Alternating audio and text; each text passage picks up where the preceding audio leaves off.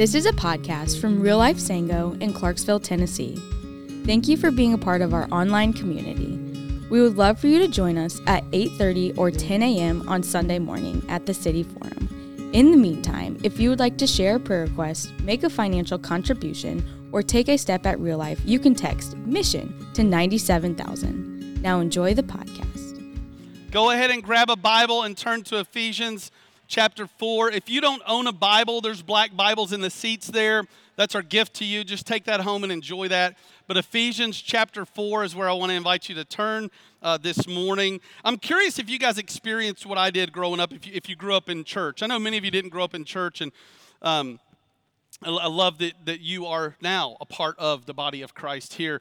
But for me, it seemed like on any given Sunday in church that it would be emphasized to me why we weren't like the church down the road. Anybody ever experienced that kind of thing? And it was almost like in our attempt to understand who we were, it kind of went like this. We're not like them, and we're not like them, and we're not like them, and we're not like them, and we're not like them. And then I just began to discover kind of this weird thing that pastors do. I was blessed with a lot of great mentors. But I would find myself like around, a mentor, and I would mention something cool that was going on in a church down the road, or I would have a question about the church over here. And often the response that I got was, well, they're not really serious about discipleship there. Or they really don't have spirit-filled worship there, or fill in the blank what's wrong with that church. And so what happened was over time, my heart and attitude was polluted toward other gospel-preaching churches. And so I would feel threatened by other churches. I would be skeptical of other churches. I would always be looking for what other churches were doing wrong. And along the way, I began to discover there was a better and more beautiful way. I went on a mission trip to Rio de Janeiro, Brazil. And I had a translator named Gustavo. And Gustavo was a part of a completely different denomination than what I was a part of. And he was my translator. So the way this would go down is I would preach a sentence, and then he would translate it in Portuguese. I would preach a sentence, and then he would translate it in Portuguese. And then when we got really good, I'd preach 4 sentences, and he'd translate all 4 of them in Portuguese. And he was preaching more passionately than I was half the time. And I was struck by his willingness to translate my sermon to people that needed to hear it, because I didn't experience that growing up in Tennessee. I experienced more of a skepticism, division. We're not like that. We're not that. So I experienced that in my young 20s in Rio de Janeiro, Brazil, and then I began to read the Bible more and more, and I realized, like in the Bible there's this beautiful picture of, no, we are them, and we are them, and we are them, and we are them, and we are them. In other words, the sacred scriptures paints a beautiful picture for us of a unified church. And I want you to see that this morning in Ephesians chapter 4. Ephesians chapter 4, we're going to pick it up in verse 4. And so here's the message this morning is that we don't have to find ourselves competing, comparing, envying, feeling jealous, feeling threatened, feeling suspicious, huddling up with only people who think and process information like we do when it comes to the church. There is a better and more beautiful way. And the big idea of what the better and more beautiful way that we're going to see in Ephesians 4 is this. Unity woven together with diversity leads to maturity. Unity woven together with diversity leading to maturity. So let's look at this together in Ephesians chapter 4, picking up in verse 4 together. The Apostle Paul writes under the inspiration of the Holy Spirit to the church at Ephesus, which is modern-day Turkey. In verse 4, he says, "There is one body and one spirit, just as you were called to the one hope that belongs to your call. One Lord, one faith, one baptism, one God and Father of all, who is over all and through all and in all. But grace was given to each one of us according to the measure of Christ's gift. Therefore it says, when he ascended on high, he led a host of captives, and he gave gifts to men. In saying he ascended, what does it mean? But that he had also descended to the lower regions, the earth. He who descended is the one who also ascended far above all the heavens, that he might fill all things. And he gave the apostles, the prophets, the evangelists, the shepherds, and teachers to equip the saints for the work of the ministry, for building up the body of Christ until we all attain to the unity of the faith and of the knowledge of the Son of God, to mature manhood, to the measure of the stature of the fullness of Christ, so that we may no longer be children, tossed to and fro by the waves and carried about by every wind of doctrine, by human cunning and craftiness and deceitful schemes. Rather, speaking the truth in love, we are to grow up in every way into him who is the head, into Christ, from whom the whole body, joined together and held together by every joint with which it is equipped, when each part is working properly, makes the body grow so that it builds itself up in love. Would you pray with me? Father, we pray in Jesus' name you'd speak personally and powerfully to us through your sacred scriptures. We pray in Jesus' name. Amen. Unity woven together with diversity leading to maturity. That's the message this morning. And we see first unity because God and the things of God are one. God and the things of God are one. Look at verse 4 with me in your copy of the scriptures. There is one body and one spirit. So we just pause there. That goes against a little bit of kind of what I thought was being emphasized. When I was growing in my faith as a young Christian, we're not them and we're not them and we're not them and we're not them. Wait a second, we are one body. So wouldn't it be a little more accurate to say we are them? They're preaching the gospel. We are them, one body. We are them, one spirit. Well, he goes on to drive home this image of unity and oneness. There is one body and one spirit, just as you were called to the one hope that belongs to your call. I love the word hope. Hope is so relevant to all people in all places at all times. Everybody needs hope because hope shines brightest in the backdrop of suffering. And every one of us suffer. To be a human is to suffer. And what Paul is teaching us is that our hope is the same as that church's hope, and that church's hope, and that church's hope. That God's not done, that God sees us, that he loves us, that he's working even in the midst of suffering, that God has a plan, that he doesn't waste a moment, not a minute, not a day of suffering. We have a hope. We have a hope that Jesus is going to return, and the Bible says that he's going to wipe away every tear from our eyes. That's our hope, that Christ is coming back. He's going to make a whole new heavens and earth. It's going to be beautiful, and all the pain and suffering that we experience now is going to be gone. It's going to be gone. For the Christian, the worst day on earth is the closest to hell we will ever get. That's the hope that we have. And every gospel-preaching church has the same hope. So we might be tempted to say, explain all the reasons why we're different than them. But Paul seems interested in explaining all the reasons why we're like them.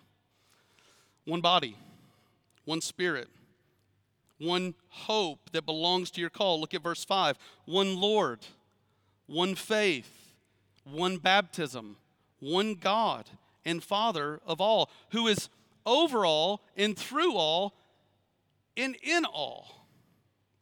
Now, how do we bring together this idea of unity with sound doctrine? In other words, in chapter 1 of 1 Timothy, rather, let me see, 1 Timothy chapter 4, verse 16. This is what Paul says. He says, keep a close watch on your life and teaching. So the doctrine, what you're teaching, keep a close watch on it. Persist in this, for by doing so, you will save both yourself and your hearers. Pretty important.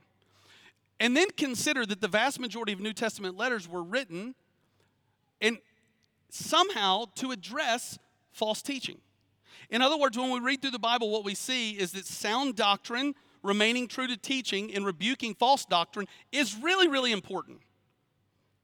So how do we bring this idea together that sound doctrine and unity hold together? We see this picture of unity all throughout the Scripture. Psalm 133 says, "Behold how good and pleasant it is when brothers dwell together in unity." Jesus, before he goes to the cross, in John 17, he's praying that the church would be unified. So how do we hold this together? 1 Corinthians chapter 1, the Apostle Paul is writing to the church at Corinth, and they were all caught up in these divisions where they were arguing about who the best preacher was. Some were saying Paul was, some were saying Apollos was. And Paul wrote, and he said, look, Paul's nothing, Apollos is nothing, Jesus is everything. Why are you arguing about that? So you have these two themes in Scripture of sound doctrine and unity. How do we hold those together? I want to submit to you this idea of a theological triage. Most of you know the word triage and what that's about. Our soldiers would tell you, if they're out at war and they break their wrist, but another one of their fellow soldiers has a life-threatening injury, they're going to triage that, and the soldier who's bravely defending our freedoms that has the life-threatening injury, they're going to tend to him first. They're going to take care of him first. If you walked into the ER this afternoon holding your heart, you're going to be seen a lot quicker than the guy that walks in holding his elbow, right? Why? Because they're triaging. They're identifying what's most important. Now, you may think, well, isn't all the Bible important? Yes. Capital I important, exclamation point, exclamation point. All the Bible's important. But all the Bible is not equally important. Some of you are like, Pastor, that sounds a little off. Well, consider this. In 1 Corinthians 15, the Apostle Paul is writing to the church at Corinth, and he says, brothers, I would remind you of the gospel that I preached to you, that which is of first importance. Paul, writing to the church, emphasizes that there is a doctrine, there is a teaching that's first importance.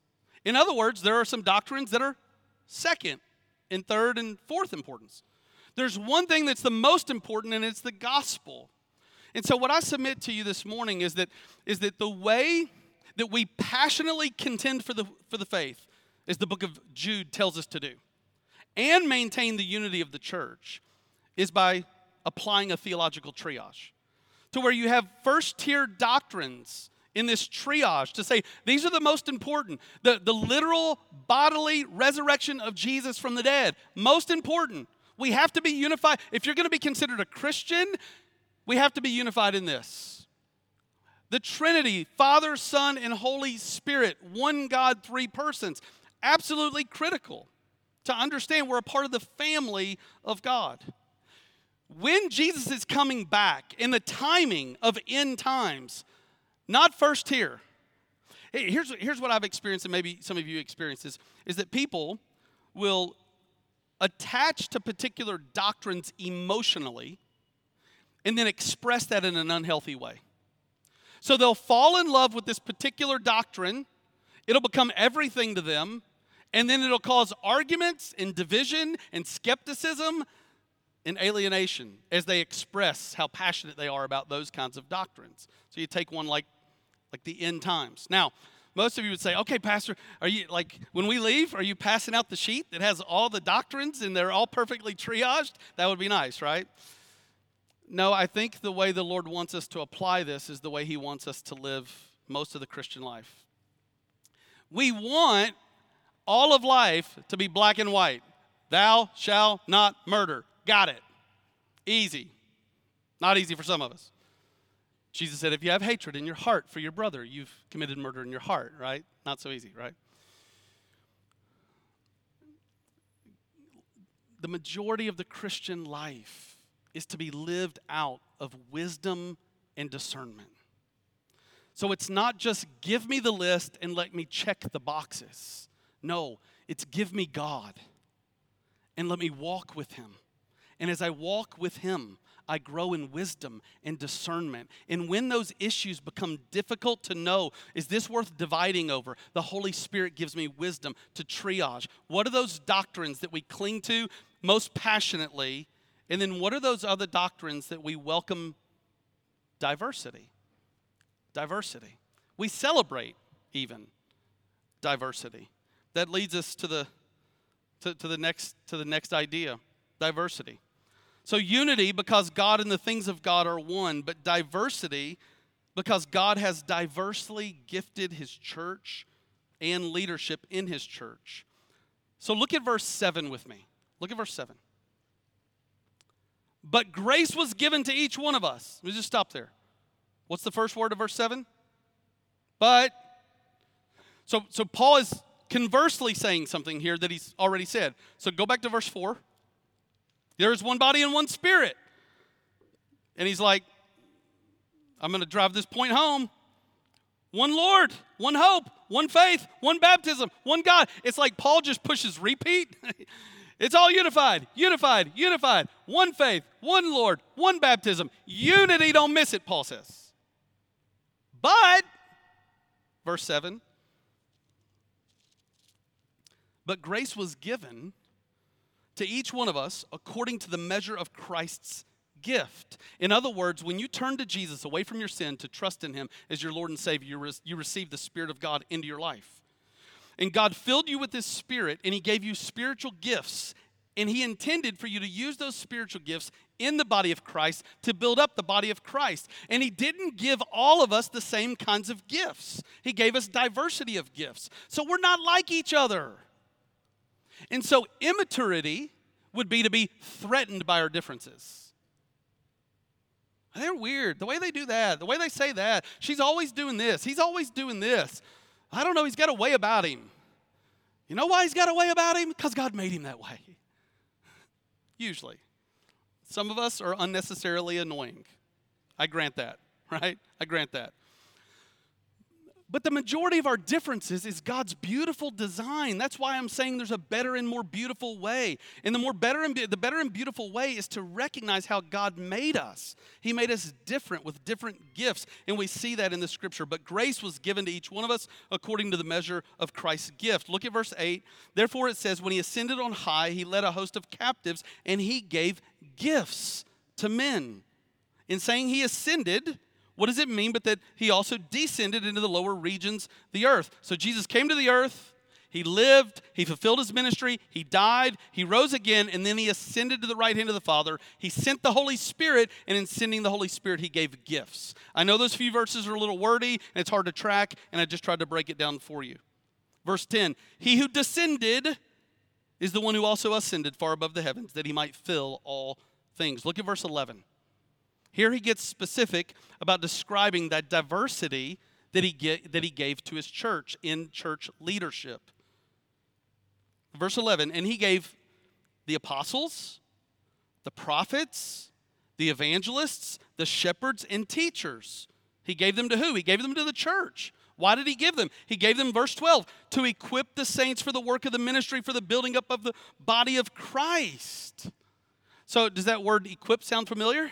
We got it written on everything around here. We got it rolling on the screens. It's because it's one of our values here at Real Life, equip and empower. So here's where the North American church often gets it wrong, is they see church as you have these paid professionals, and they're going to put on a Christian product, and we're going to come Sunday morning, and we're going to consume that Christian product. That's not this equipping the saints for the work of the ministry. That's like consumeristic Christianity. And there's nothing powerful about that, and there's nothing beautiful about that. But God's plan is to send his Spirit to fill his believers, to gift his church with leaders. Leaders of the church are gifts. The pastors, teachers, the prophets, evangelists. He gifts his church with leaders so that the leaders might equip the saints for the work of the ministry. So it's not the paid professional's job to do the ministry. It's our church staff's job to equip the saints to do the work of the ministry. That's really hard to do. It's not easy to do. You know why? Because everybody is capital B-U-S-Y, busy. Billy Graham once said, if Satan can't make you bad, he'll make you busy. And if you're too busy to serve in your local church, then you're too busy, period. Why? Because God's purpose for you is that he gave you gifts to build up the body of Christ. That's his design. That's his desire. That's his dream for you. It's for you to use these gifts in ministry so that you're praying for others and encouraging others and serving others. Just this Sunday morning, back row, can you tell that this screen is higher? Can you tell? The screen today is on these boxes that are like 2 feet high so that you on the back row, when we're standing and singing, you can see the screens. Now, some of you didn't even notice that. You know why you didn't notice it? Because you could see the words. But somebody this week, after weeks of building these giant blocks here to put these on here, somebody built those. And other people set up the screen and put it on there. Why? So that the body of Christ could flourish. If I was building that box, we'd still be working on it. Can I get an amen? When Susan and I got married, she had a toolbox. I didn't. Diversity. That's what it's diversity. Do you see that? So let's look back at the scriptures and let's see God unfold this for us. So he says he gave to the church, he gave apostles, prophets, the evangelists, the shepherds, and teachers to equip the saints for the work of the ministry, for the building up of the body. So you see this beautiful diversity. I often hear people talk about this euphoric moment of joining a community group and finding their soul sister who's at the exact same season of life that they are. And it often goes something like this: she can finish my sentences and she understands me completely. That's fun, isn't it? We call that chemistry. Those relationships happen in chemistry. But here, as we see this picture of diversity woven together in unity, we're not necessarily seeing chemistry. In other words, what I submit to you this morning is that rather than finding a group where everybody is just like me in the same season of me, sameness, it's beautiful. When we find a group and we find people that we generally have nothing alike, and rather than the relationship being easy, it's difficult. It's difficult to understand their burdens, and it's difficult to understand where they are, but we do it, not because chemistry is present, but because there is a covenant relationship with the people of God that we've leaned into. Just as God has entered into a covenant with his people, we too have entered into a covenant with God's people. So we're not looking for the relationships necessarily that are easy, although don't ditch her just because it's easy. Just thank God that it's easy. But there's something beautiful when we lean in to somebody that's really, really different than we are. And we seek to know them, and we seek to understand their fears and their hopes and their dreams. And we partner with them, and we pray with them, and we encourage them, and we involve ourselves in their life. Listen, there's something better and beautiful in its covenant relationship, leaning in when it's difficult and different. Listen, this isn't like a rigid absolute. Don't hear that. And we shouldn't be in search for the most difficult relationships. No, that's just silly. What I'm saying to you is what the world sells us of sameness is not what God teaches us. God teaches something better and something more beautiful, and it's diversity woven together with unity. And when we step into that, God says it's beautiful. Why would we want to do that? Maturity. Maturity. Why would we want to embrace diversity? Because to not do so is childish. It's childish. Look at this with me in verses 7 through 12. Rather, look at it with me in verses 13 through 16. 13 through 16. So he says, God gave all these leaders to equip the saints for the work of the ministry, for the building up of the body of Christ. Look at verse 13.